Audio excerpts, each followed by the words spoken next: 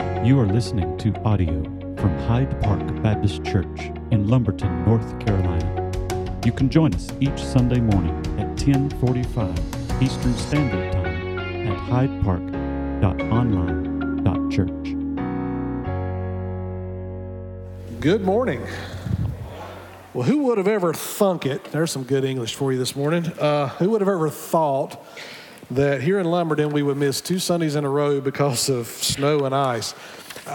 My time in Wilkes County as associate pastor, I can't think of, up in that close to the mountains, of a time where I think we canceled 2 Sundays in a row. But when I got here last Sunday, I know the roads weren't all that bad, but when I got here, the sidewalk from this end of the building all the way to that was a solid sheet of ice. And so we always want to try to make decisions that err on the side of caution.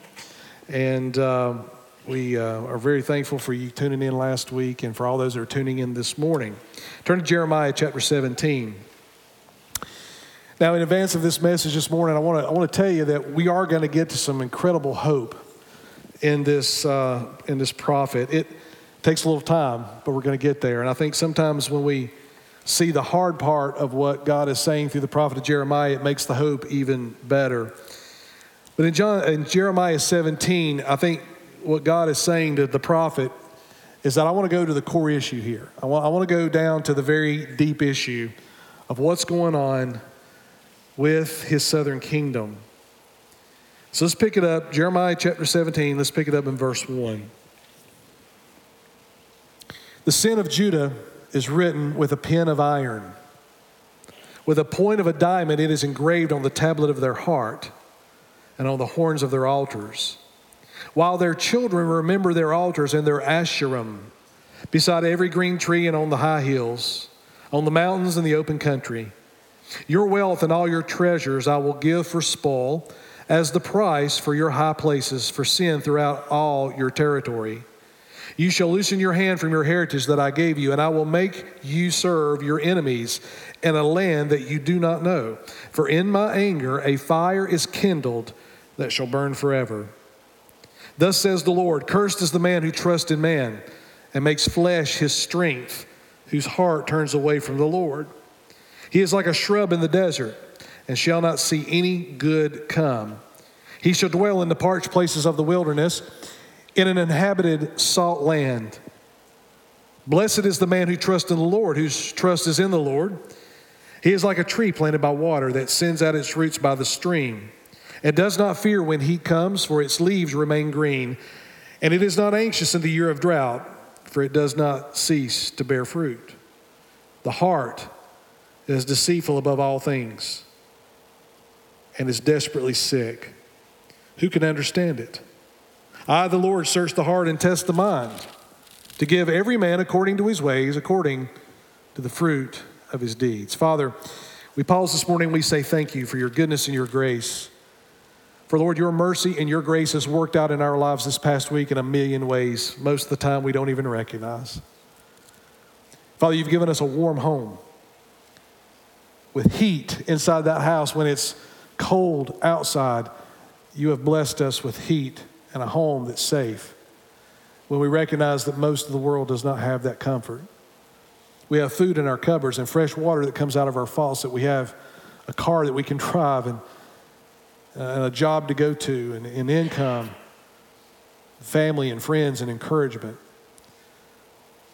Lord, far too many times in my own life when I come to you in prayer, far too often I just come with a list of things that I need you to do. And Lord, I'm thankful that you invite us into that kind of relationship. You invite us to walk with you in that way, that we can make the very desires of our heart known to you, that you already know about. But Father, I think that we need to become proficient and better at just saying thank you. That we're grateful for your goodness and your grace, that Father, we didn't get what we deserved. That your son dying on a cross, taking our wrath upon himself, and by us placing our faith in him, we didn't get what we deserved. Jesus took what we deserved, and you gave us freedom and life and peace and joy, and a message to share with those who haven't found it yet. So, Father, we want to say thank you. We want you to know, Father, how grateful we are for your goodness and your love. You're a good Father. And you've given us far more than we've ever deserved. So we bless your name this morning with every word, with every song, with every handshake, with every smile. We bless your name. And our desire this morning is to glorify you. We ask it in Christ's name. Amen. In 1993, in Seattle, a new TV show came on that, quite frankly, they weren't too sure was going to be accepted, but from 1993 to 1998, this particular TV show just exploded in popularity. The main character on the show, and this show was about science. It was a TV show that was kind of geared towards science for kids. And it had all of the funny stuff going on, and the main guy that was in the show had kind of a quirky personality. His name was William Sanford Nye. You might know him as Bill Nye, the Science Guy. And a lot of kids grew up watching Bill Nye, the Science Guy. And in 1996, I think this was in their 4th season, they had an episode that was talking about DNA and chromosomes. And I went back and watched it. It is actually very well done. Matter of fact, all those science shows that I can remember, I didn't watch many of them. This was before we had kids, so I didn't watch a lot of Bill Nye, the Science Guy, but I've heard about him for years. And the episode that I watched was actually a very well done episode. It was funny, it was quirky, had some interesting, experiments that happened. Well, in that particular episode, there was this one portion of it where there's a woman, like a young girl, maybe a college-age girl, who's kind of like his co-host or something. She begins to talk about chromosomes, and she begins to talk about how the DNA and chromosomes determine the type person you are, and specifically, she's talking about gender. And she explains it really well. She's got magnets on a refrigerator showing how this works, and she had a magnet there that was a man, and a magnet there that was a woman, and underneath the woman, she had 2 X's, and underneath the man, she had an X and a Y. And she said that, your mother gave you an X chromosome. And then your father at conception gave you either an X or a Y. Now, if your father provided an X chromosome along with your mother's X chromosome, guess what that is? That's a baby girl. If your father gave a Y chromosome along with your mother's X chromosome, guess what that is? A baby boy. And in that discussion, and this is in 1996, in that discussion, she looks at the screen and she says this. She says, there is only 2 possibilities. XX is girl, XY is boy, and every child is one of 2 possibilities. She said that and repeated it. Now let's fast forward to 2017. Bill Nye, the Science Guy, is asked to do a series on Netflix. And in that series, and I would absolutely not encourage you to go watch this particular episode because it is absolutely, it's just ungodly.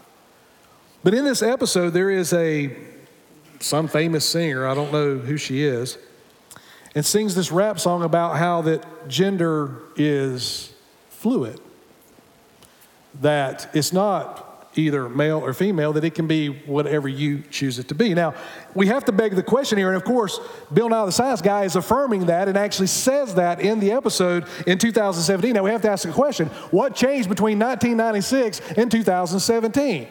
Well, I guarantee you what changed was not the science. Because every little boy and every little girl that's born is born as a little boy or a little girl because of an XX chromosome or an XY chromosome, period. So what changed? Well, it wasn't the science. The University of Pennsylvania, there's an individual there by the name of Leah Thomas, a biological male who now identifies as female.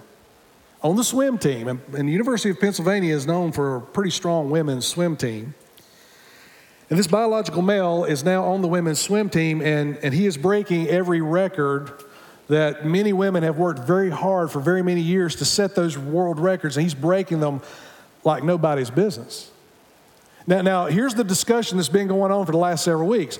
We are confronted on live TV with the reality, now get this, the reality that there is a difference between male and female, physiologically, muscle strength, lung capacity. So you have the NCAA arguing about this difference that is obvious, and they're trying to figure out how to be politically woke, but at the same time be fair. And let me tell you, there is no way that's going to be able to work out. And if this keeps going the way it's going, women's sports will be no more. And I hate that, because women have worked hard for many years to have leagues of professional sports where they are competing and doing incredible feats. And because of what's going on now with gender identity, it's being wiped out in a matter of moments. Just this week, it was announced that there's going to be a new emoji. I don't use emojis very much because I'm a terrible texter. I'm fortunate if I can get my message across. And emojis, I'm afraid I'm going to really mess something up. So I don't use them very often, but you'll be glad to know that just this week there was an announcement you have a new emoji. If you've updated your phone, you already have it. In your emoji list now, you now have the opportunity to choose a pregnant man. And it's a picture of a man standing to the side, obviously pregnant with a beard and mustache. And we have to ask a question: what in the world is going on? All of y'all have been struggling with this. If you got kids in your house, you're definitely struggling with this, because you're trying to navigate what is true, what is reality, versus what the culture is saying, and the power of the culture to want you to fit in. Look, we all know what that's like. You remember what it was like to be in middle school, right? To want to fit in. Well, now that's taken to the 15,000th degree now, and to fit in with where our culture's going, I must deny the reality of how God has created the world, His world order, how He's created it. And if I hear this one more time, I think my head's going to explode. So if you hear the ambulance coming over to Simmons Drive, it's because my head has exploded. If I hear this one more time, my head will literally explode. That is, I have to get on the right side of history.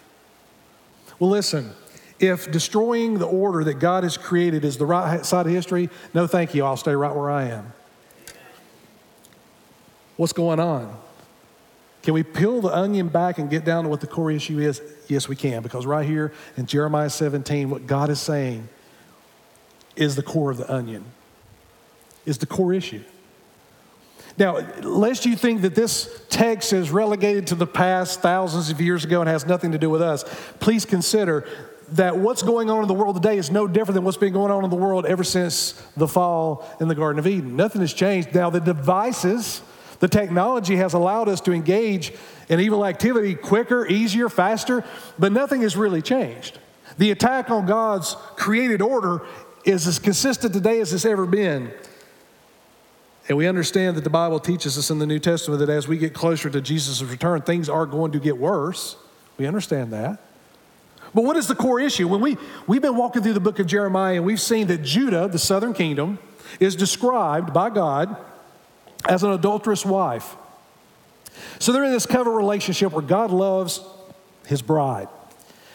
And God has provided everything that the bride needs. He's provided a land that flows with milk and honey. The Bible describes this land as flowing with milk and honey. In other words, provision. You could grow crops there. Anything you needed, it was basically at your disposal. He has provided a city for them. And inside that city that's walled off with 12 gates, He's provided a temple. And in that temple, the very presence of God would come down and commune with His people. God has given them victory. He's given them wealth. He's given them power. He's made them a nation. You see, God's kept all His promises. And this bride had everything that she needed, but yet this bride has gone looking, well, for other lovers. The thing about this bride, though, that you have to keep in mind that we've talked about is that not only has this bride went looking for other people to involve herself with, at the same time, she's coming back home and saying, "Hi, honey, I'm home." Let me illustrate that, or let me tell you what that looks like. They were going to the temple. They were offering sacrifices. They were going through the rituals of worship when they weren't worshiping God at all. And the fact is, their heart was turned towards false gods, no gods at all. And at the same time, they were acting as though everything was okay with the God who had called them out of darkness into light. Isn't that incredible? I think it's shocking. They were trying to live this dual life. They had broken the covenant. And God said to them on that conditional covenant that was given to them through Moses, that says, look, here's my law. This is what I'm asking you to do as my people. This is how you're going to live. You're not going to have any more gods before me. You're not going to have any graven images. You're going to honor your parents. You're not going to lie. You're not going to treat people poorly. You're going to take care of the poor. You're going to take care of the widows and the orphans. And by doing that, you're going to separate yourself unto me. But what happened was, as they turned their heart away from God, they began to treat each other with contempt. Their widows were not being taken care of. The orphans were being left in the street. They were living just like any other nation on earth, even though God had called them out to be different. So we have to ask the question, just as we asked at the very beginning, what is the core problem here? Let's peel back the onion. What is the underlying issue that's driving all of this? In other words, what is the fountainhead? If I go to my great-grandfather's property where we have a cabin and there's all kinds of springs and creeks running there, and if I walk far enough up those little branches and up those little creeks, you know what I find? I find the source. I find that this one little place where there's water coming out from under this hillside, and it eventually gets bigger and bigger and bigger and turns into a pretty good-sized stream. So what do we need to do this morning? We need to go to the fountainhead.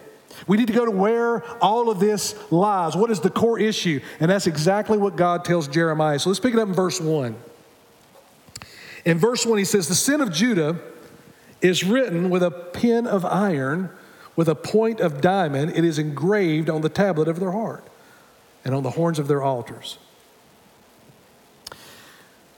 We are told consistently throughout much of our life, you've heard this, I've heard it, that humanity is born essentially good. We are good people.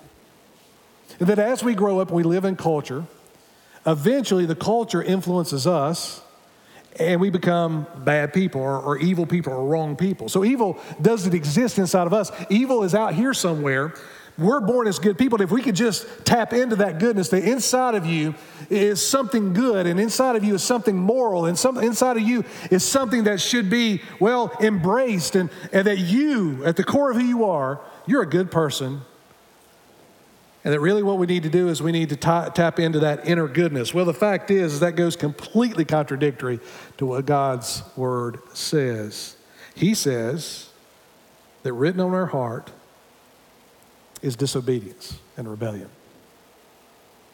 I've said this before, it's worth saying again. You want to see that lived out, just volunteer a week or two in our preschool. You'll see it, right, Caitlin? You'll see it. It doesn't take long, and it starts pretty young, too.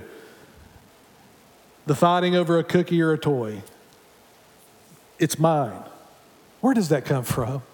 It's such a young age. Where's it coming from? Well, the Bible tells us it's written on the heart. Paul says that in Romans 3. He says that the heart is wicked, it's evil, that on our mouth is all kinds of foul language, and our thoughts are all kinds of foul thoughts, that if we could play out on a video the things that we think about every day, yeah, we wouldn't be too proud of that, would we? No. What's going on there? There's a heart problem. He says not only that, he says, but it's written on the horns of their altars. What is he talking about? Well, God is saying that these altars that they've built to these false gods where they're offering sacrifices, and I'll remind you that Manasseh, an evil king of this southern kingdom, he introduced child sacrifice into the southern kingdom, so they are actually sacrificing children to false gods in the promised land. And God says, not only is it written on your heart, but it's written out in the world where everybody can see it. Right there on the altars to the false gods, it is clear what your intentions are. It is clear where your heart is. It is clear what you think about me. It is clear what you actually believe. Regardless of what you do in the temple. Regardless of the sacrifice you just offered up there. It's the altars in your city, the altars in your house. That tells the story. And the story is something is wrong with your heart. He says, look at verse 3. He says, on the mountains in the open country, your wealth and all your treasures, I will give spoil as a price for your high price. Back up into verse 2. I don't want to miss this part. Verse 2. He says, while their children remember their altars and their Asherim beside every green tree and on all the high hills. So this morning over in the other building, we have Kids Live, children's worship. And they're over there, and they've got some songs they'll do. They've got some they'll get into God's word, just like we're doing this morning. Well, imagine this. In the southern kingdom, they were having children's church. But it wasn't children's church honoring Jehovah God. It was children's church that was honoring Baal. God told the nation of Israel all the way back in Deuteronomy 6, he said to them, you will teach your children about me. You will tell them about all that I've done. You will tell them how I made you a nation. You will tell them how you were in bondage. I set you free, and now you're in a covenant relationship. You'll tell your children that. But all these many years later, what do we find? We find the children worshiping at the altar of a false god. You see, there's something wrong with the heart, not only in just the adults, but also in the kids. Something's wrong here. He says, when I look across the high hills, when I look across the promised land, here's what I see. I see altars on every hill and on every mountain. Where you live, where you do business, in your community, I see altars on the green hills and under the trees. The very land that I gave you, the very land that bears my name and I gave to you, you've now corrupted with false gods. Something you've got to catch here. You see that word Asherim? That's referring to a female Canaanite goddess. And you want to know what that female goddess is all about? She's all about wealth and fortune and happiness. Could it be that the southern kingdom wanted to be happy, wanted to be, have all of their cake and eat it too? And what would you imagine that they would go find a God that would affirm the way they wanted to live? Yes, that's exactly what happened. Because here's something you got to get. You got to get this. All idolatry. And remember, we defined that a few weeks ago. It's not some statue in your house that you're burning incense to. It could be anything that comes between you and God, anything that gets your attention, anything that gets your focus, anything that takes your stewardship, your money, your time, anything that gets between you and God can become an idol. And you got to understand what the core of idolatry is. The core of it is you. You see, the whole point of worshiping an idol, these people know that the stump or a tree or a statue, they know what it really is. The reason they've got that God is because they want a God they control. They want a God they can put in a box and pull out to get their religion on, and then put back in a box and live however they want to live. And even better, if you can find a God that affirms what your flesh desires. If you can find a God, if you can find a religion that says, oh, just be healthy, just be wealthy, just be prosperous, and if you'll pray to me and you'll sacrifice to me, then I'll give you everything you want. You see, the core of idolatry is not the worship of a God. The core of idolatry is the worship of yourself. And no matter where you look at idolatry, that's exactly what you find. I want it my way, just like McDonald's. Is that McDonald's or Burger King? Whatever it is, it's religion your way is what it is. It fulfills that place in your heart where you're desiring to know your Creator, so we shove something in there that doesn't really fit, called a false God, and we run after it, we give to it, and we pursue it because we control it rather than it calling the shots in our life. So whether it be lust, whether it be greed, whether it be whatever God you want to put in the blank, that's more about you than it is about it. And that's what idolatry comes back to every single time. Now, what I'm about to say to you may offend you, and I don't mean it to because I tried to pick my words very carefully with this, and I thought about it a lot. What's happening in this southern kingdom, the more they rebel and the more they sin and the more they walk away from God. And remember, I told you a couple of weeks ago that when we turn our back on God, it's not like we stay in this gray area.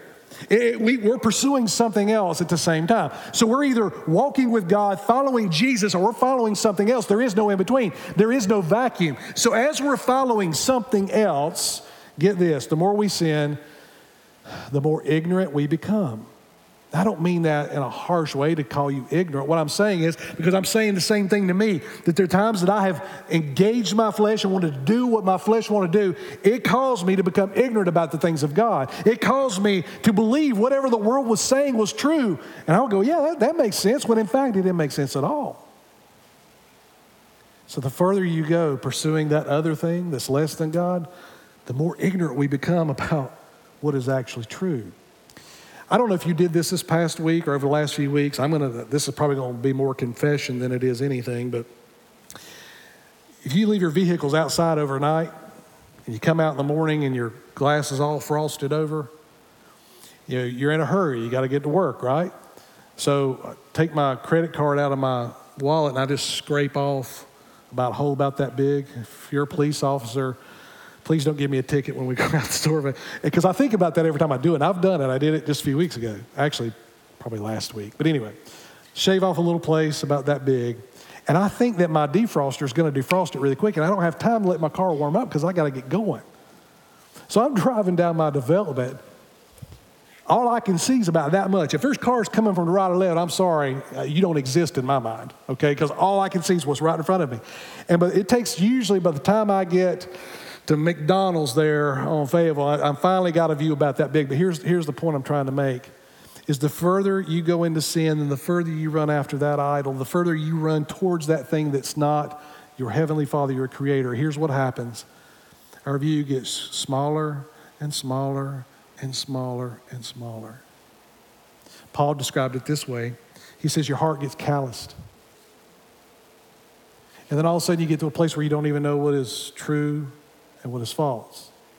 And then you get to the place where you're calling wrong right and right wrong. Social media has provided a platform for us to share with the world just how far away from God's truth we've gotten, because I see it all the time. People posting things saying this is true when God's word says no, it's completely the opposite. So let me ask you this morning, if you've gotten to a point where the world has influenced you so much to a degree you don't even know where right or wrong is, maybe we should take a look at what we're following. Maybe, just maybe, we've become ignorant of God, not because we're uneducated, but because something else is taking control of our life. Something else is getting our focus. Look at verse 5. God gives a powerful illustration here. Verse 5, thus says the Lord, cursed is the man who trusts in man. Now, with each verse, we're getting tighter and tighter on the core issue here. He says, thus says the Lord, cursed is the man who trusts in man and makes flesh his strength, whose heart turns away from the Lord. He is like a shrub in the desert, and shall not see any good come.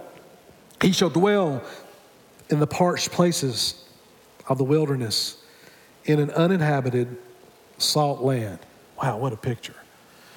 So let's just imagine, let's step into the illustration. Let's just imagine in our mind's eye, we've got a desert plain. It hasn't rained there in who knows how long. The ground is cracked. The wind is blowing.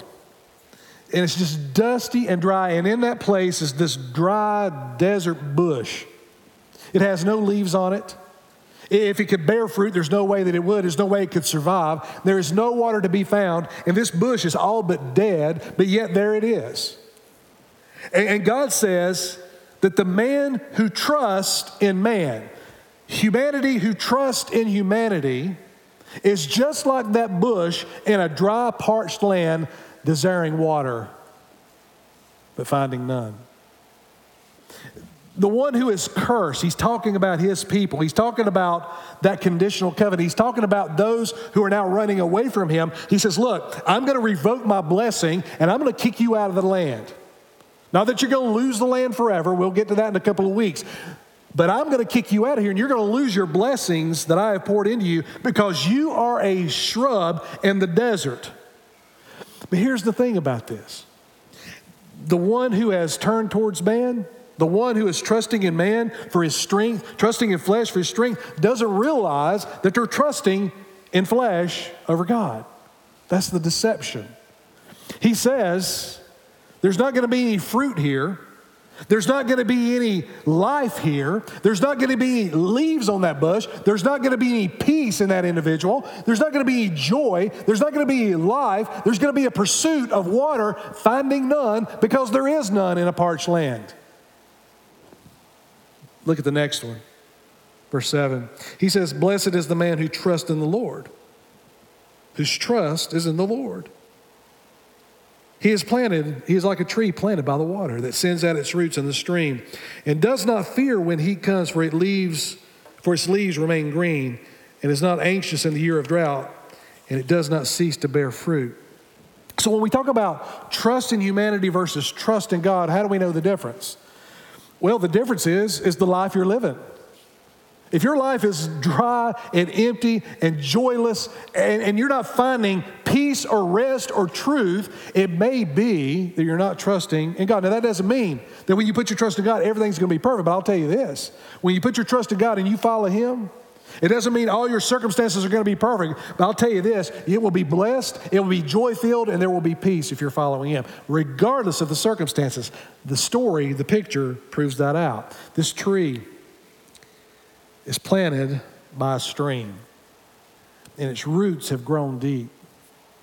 God says in this illustration that with this tree you find leaves on it, you find life.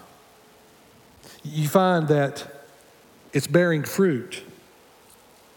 And if a tree could be anxious, it's not going to be anxious. You know why? Because even if a drought comes, even if the winds blow, even if a storm rages, the tree is settled right where it is. You see the difference?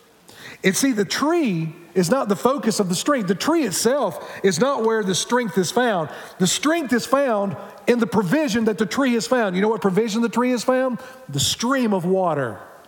And it's from that stream that tree pulls its nourishment. It's from that stream that it's ever to survive. In other words, it's not the tree being strong. It's in the nourishment that is provided to the tree. And so it is with you. That's why the bush is dying in the desert. It has no provision. It has no depth. It has no truth. It has no life. But the tree planted by the river has life, leaves, and fruit. Jesus said it this way in John 15. He said, I am the vine, and you are the branches. And anyone who doesn't abide in me, well, you're going to be cut loose and won't even be useful for the fire. But those who stay connected to me, guess what? You'll bear fruit. You'll have life. So if we have went after something else, guess what we've done? We have walked away from the very provision of life and joy and peace. Isn't it amazing? We run after things that we think we're going to find peace in, only to find there's no peace. We run after things that the world says, this will finally bring about some life in you. If you'll just do this, if you'll just believe what we believe, if you'll just repeat what we're saying, we'll come to this utopia that's been promised for years and years and years and years. And where's our society? More confused than it's ever been. Suicide is through the roof. Hate on every website and news site you can look at. What's the main topic today? Hate. It doesn't matter what the story is. But underlying that is absolute hate and wickedness and anger. Have you not seen it at Walmart? Have you not seen it at the stoplight? Have you not seen it when you're standing in line to pay your taxes? Bless your heart. Yeah, we got to do that, don't we? It seems like more now than ever, people are blowing up.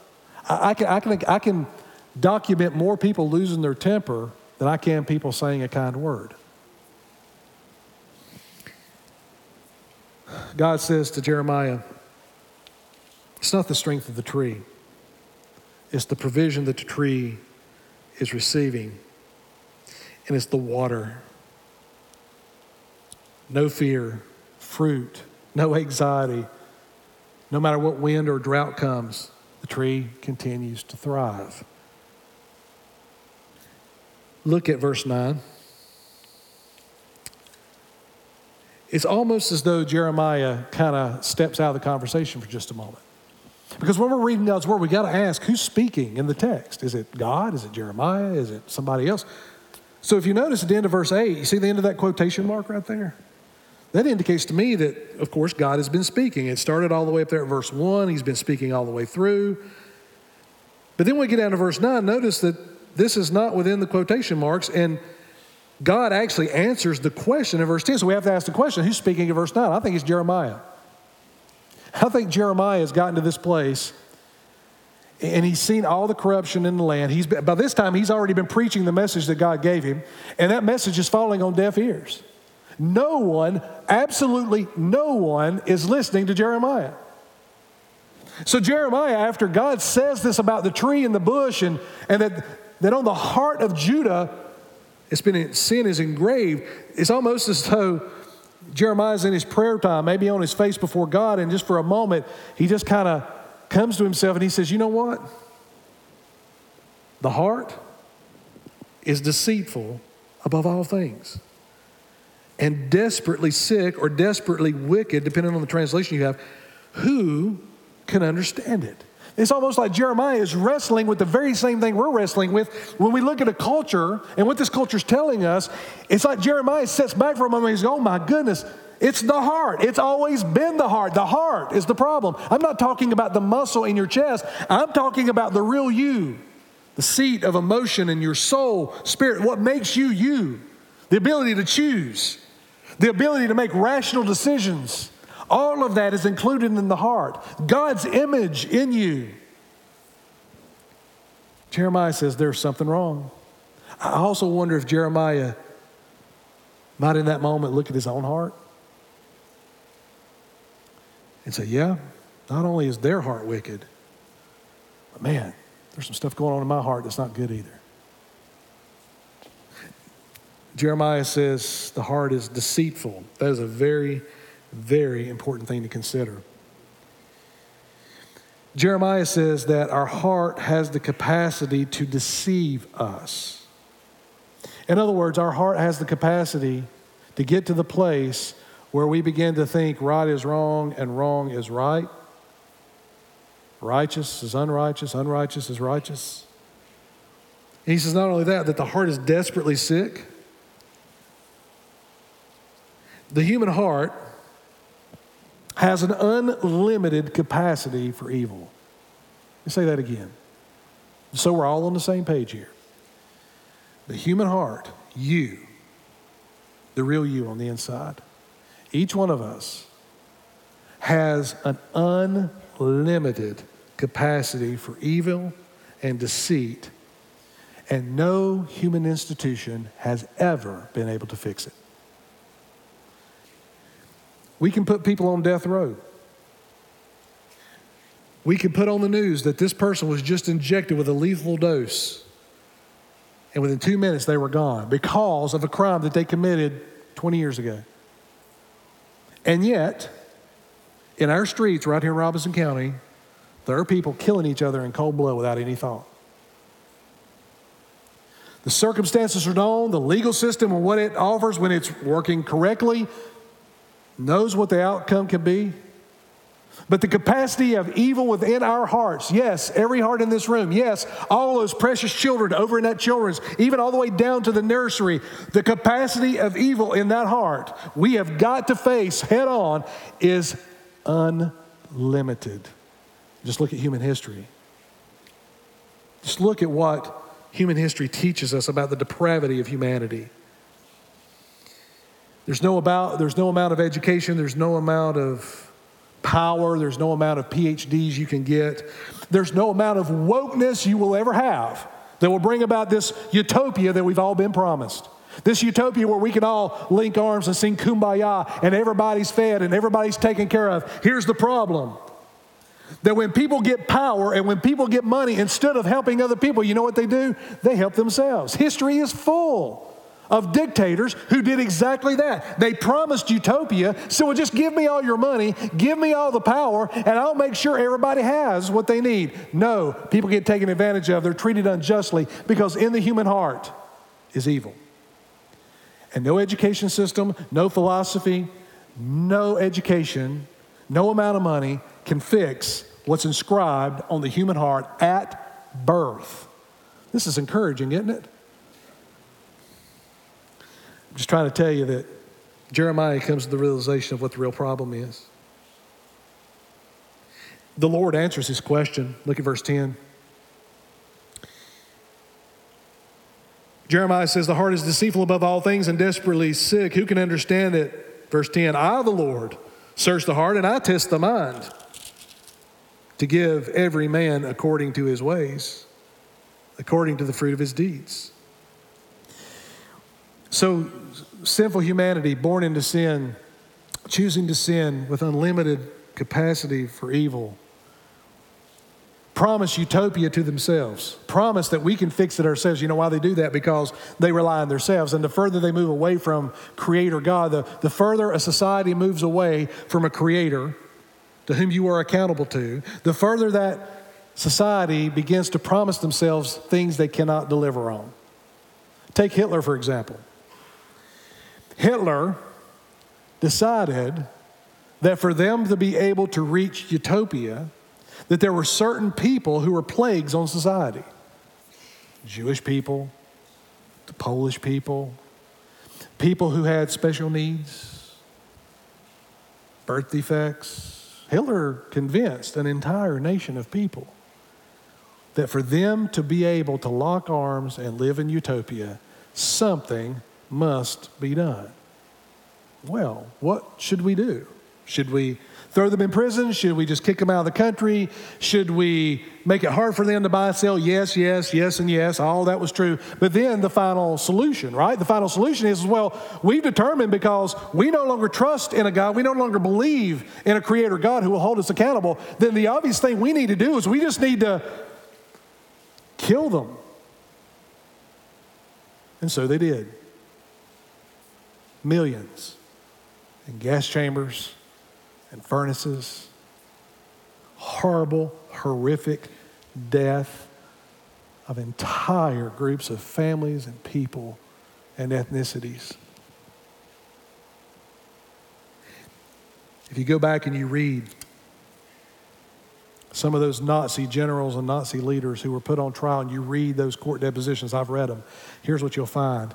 You'll find them sitting on a stand being interrogated and cross-examined by legal people, and you'll find that they are cold, that they really believed that Jewish people and Polish people were less than animals.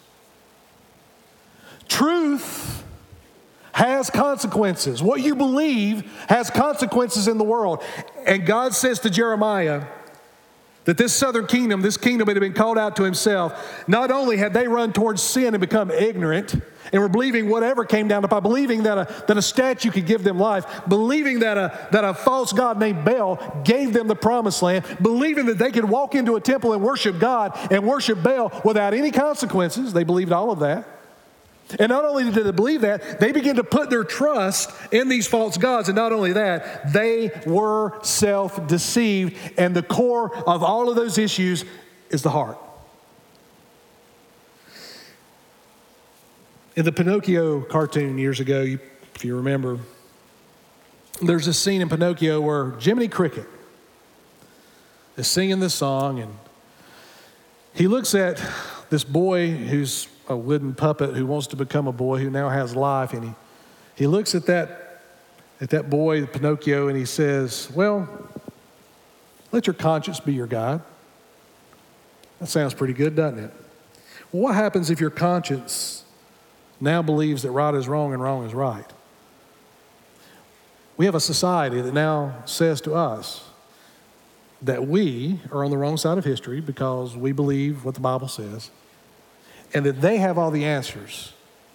Yet, when I look at their answers and I look at their life, what I find is a barren wasteland of a bush and a land with no water, no peace, no joy, no life, no fruit, no anything. And they're telling me they know where to find life. No, I'm sorry, I know where to find life. And it's the life-giving water of Jesus himself. And from here, I will not move. I can't. Because there's no life out there. Here we find self-deception. Look at verse 11. So God's going to give to every man according to his deeds. So you choose to reject him, there's going to be fruit from that. Verse 11, like the partridge that gathers a brood that she did not hatch, so is he who gets riches, but not by justice. In the midst of his days, they will leave him. At the end, at his end, he will be a fool. Another illustration that God uses here. There was some bird, I don't know what kind of bird it was. I tried to figure this out. Some bird that was known in the southern kingdom. It's called a partridge in my translation, maybe called something else in yours. But it was some bird that the southern kingdom would have known. And this bird had it was known that this bird would try to take the eggs from other hens and make them her own. And that she would sit on somebody else's eggs, believing that they were her eggs, to see those birds hatch. And those hatchlings realize that you're not my mother and fly off. God uses that to say the southern kingdom has so self-deceived itself, so believed in the lie, that they have taken wealth from the very people I told them to be generous with. They have taken from the poor. They have taken from the widows. They have lived out this life of corruption. They are living outside of my commands. But here's the thing. When it's all said and done, when it all runs its course, they're going to end up with nothing, and they're going to realize they're fools. Man, that's strong, isn't it? So go ahead and play itself out. Go ahead. You keep running towards that thing. You have an opportunity to repent. That's why Jeremiah has been sent to you. But I need you to understand that whatever a man sows, that shall he reap. And you're sowing corruption. You're sowing deceit. You've deceived yourself. And there's going to be fruit from that. Let me tell you what that fruit's going to be. I'm going to take you out of the land. I'm going to put you in another land 900 miles away with a language you don't speak and a food you don't eat under a taskmaster you won't like. And you're going to be there for 70 years until I tell you you're done. You see, truth has consequences. What you believe about the world impacts your life right where you live. So finally, let's consider just a few things from this text this morning. First of all, I want you to consider this. The greater the self-reliance, the greater the ignorance. Again, I use that word cautiously, but you know it to be true. The more you rely on yourself, the more you rely on what the world is telling you, the more ignorant you become about what God's will is for your life. The more you become closed off to what God is doing in your life, the more you don't even see grace. You don't see love anymore. You don't see kindness, and you don't live it out because all you're doing is looking through that little hole in the window that you can see with every passing day where you run towards that idol. That hole is getting tighter and tighter and tighter and tighter. Paul talked about it in Romans 1, verses 18 and following. He says that the heart can become calloused. If you've ever burned your hand, and you burned your hand, it's terrible and takes a while for it to heal up, and eventually it heals up, and you notice that you don't have any feeling where that burn was, right? That's what Paul's talking about with a calloused heart, a heart that becomes so scarred with sin and disobedience, you don't even know right from wrong. You don't even know who God is anymore. The greater the self-reliance, the greater the ignorance. This is true for the individual, it's true for the nation, and it's true for a church. Any church that separates itself from the river of living water, Jesus himself, the vine, when we separate ourselves from that, you can guarantee that you're going to turn into a dried up bush in the middle of the desert. And the crazy thing is you'll think you have life when in fact there's nothing but death. Second thing I want you to see, misplaced trust severs us from the blessings of God. Right here, God tells Jeremiah that these people have ignored the covenant, ignored what he's called them to be and what he's called them to do. So therefore, he's going to revoke the blessing. He's going to kick them out of the land. Now, they'll get the return, but he's going to kick them out of the land, and they're going to suffer. And it could be that if you're not experiencing the joy and the peace and what Paul talks about in Galatians 5, the fruits of the Spirit, joy, love, kindness, self-control, those kinds of things. If those things are absent in your life and they're replaced with depravity and anger and lust and greed, maybe we better take a look at what we're putting our trust in. Remember, there is no vacuum. If we're not following Jesus, we're following something else. And when we follow something else, it impacts our life. It impacts the blessings that God pours out in our life. And then third, self-deception flows from the heart. As I've said before, when we read the Old Testament, we have to scratch our head and go, how in the world did the people do this? How in the world? They saw all the miracles. They saw what God could do, and yet they rejected. But if we look at the New Testament, we see Jesus raising Lazarus from the grave. And after Jesus raised Lazarus from the grave, you would imagine there's going to be a great revival. You would imagine that people everywhere are going to flock and believe in him. No, they don't. You know what happens after that? They arrest him in the garden and hang him on a cross. Don't let a cartoon cricket tell you how to live out your morality. If your conscience is seared, if your conscience has turned away from God's word, if your conscience has turned away from following Jesus, if your conscience is being filled with the entertainment of the world rather than feasting on his word and letting it change you from the inside out, you better not trust that conscience, because that conscience will tell you all kinds of things, and self-deception. The heart is desperately wicked. It is sick. So what do we do? If sin is written on the heart, how do we deal with that? Well, you can't fix it, and society can't fix it. We're going to get to this in the weeks ahead about Jeremiah says that God will give you a new heart. And written on that heart is God's word. How do you get that? Because the world can't give it to you. Well, it's available through His grace. God should give you what you deserve, but when He doesn't, you know what that's called? That's called grace. And today, He's extended grace one more time. And He's saying to you, believer in Christ, if you're following something else, it's time to repent. It's time to get that right. It's time to call it what it is, put it aside, tell the Lord you're sorry, get it out of your life, and start walking with Him. Lost person, you've never put your faith in Jesus, today's that day. Today, that grace is being extended to you one more time to say you can have a brand new heart. And God has already rewritten your story. And He has a path for you to walk that looks just like that tree planted by that river. Fruit, life, peace, joy, and purpose.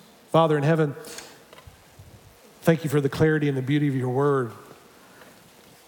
And that's exactly what you've promised. And through Jesus, it was accomplished that we can have a brand new heart. That this old heart that was born into sin and deception, well, we die. It dies. But then we're resurrected to new life in Christ.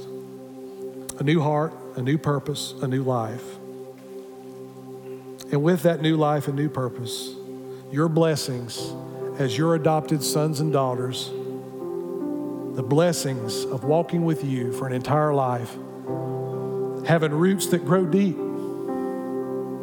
being nourished. And when the winds blow, when the thunder claps, when the lightning strikes, we stand firm.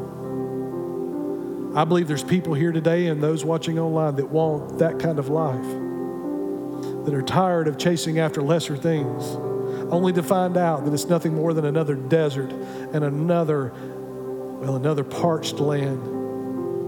They're tired of trying to fit something into that hole in their life that the world says will work but never does.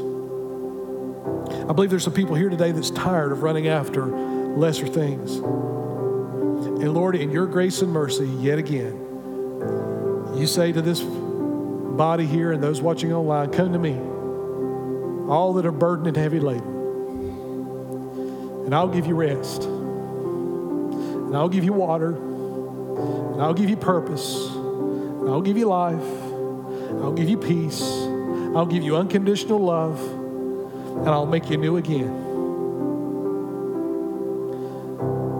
Only you can do that.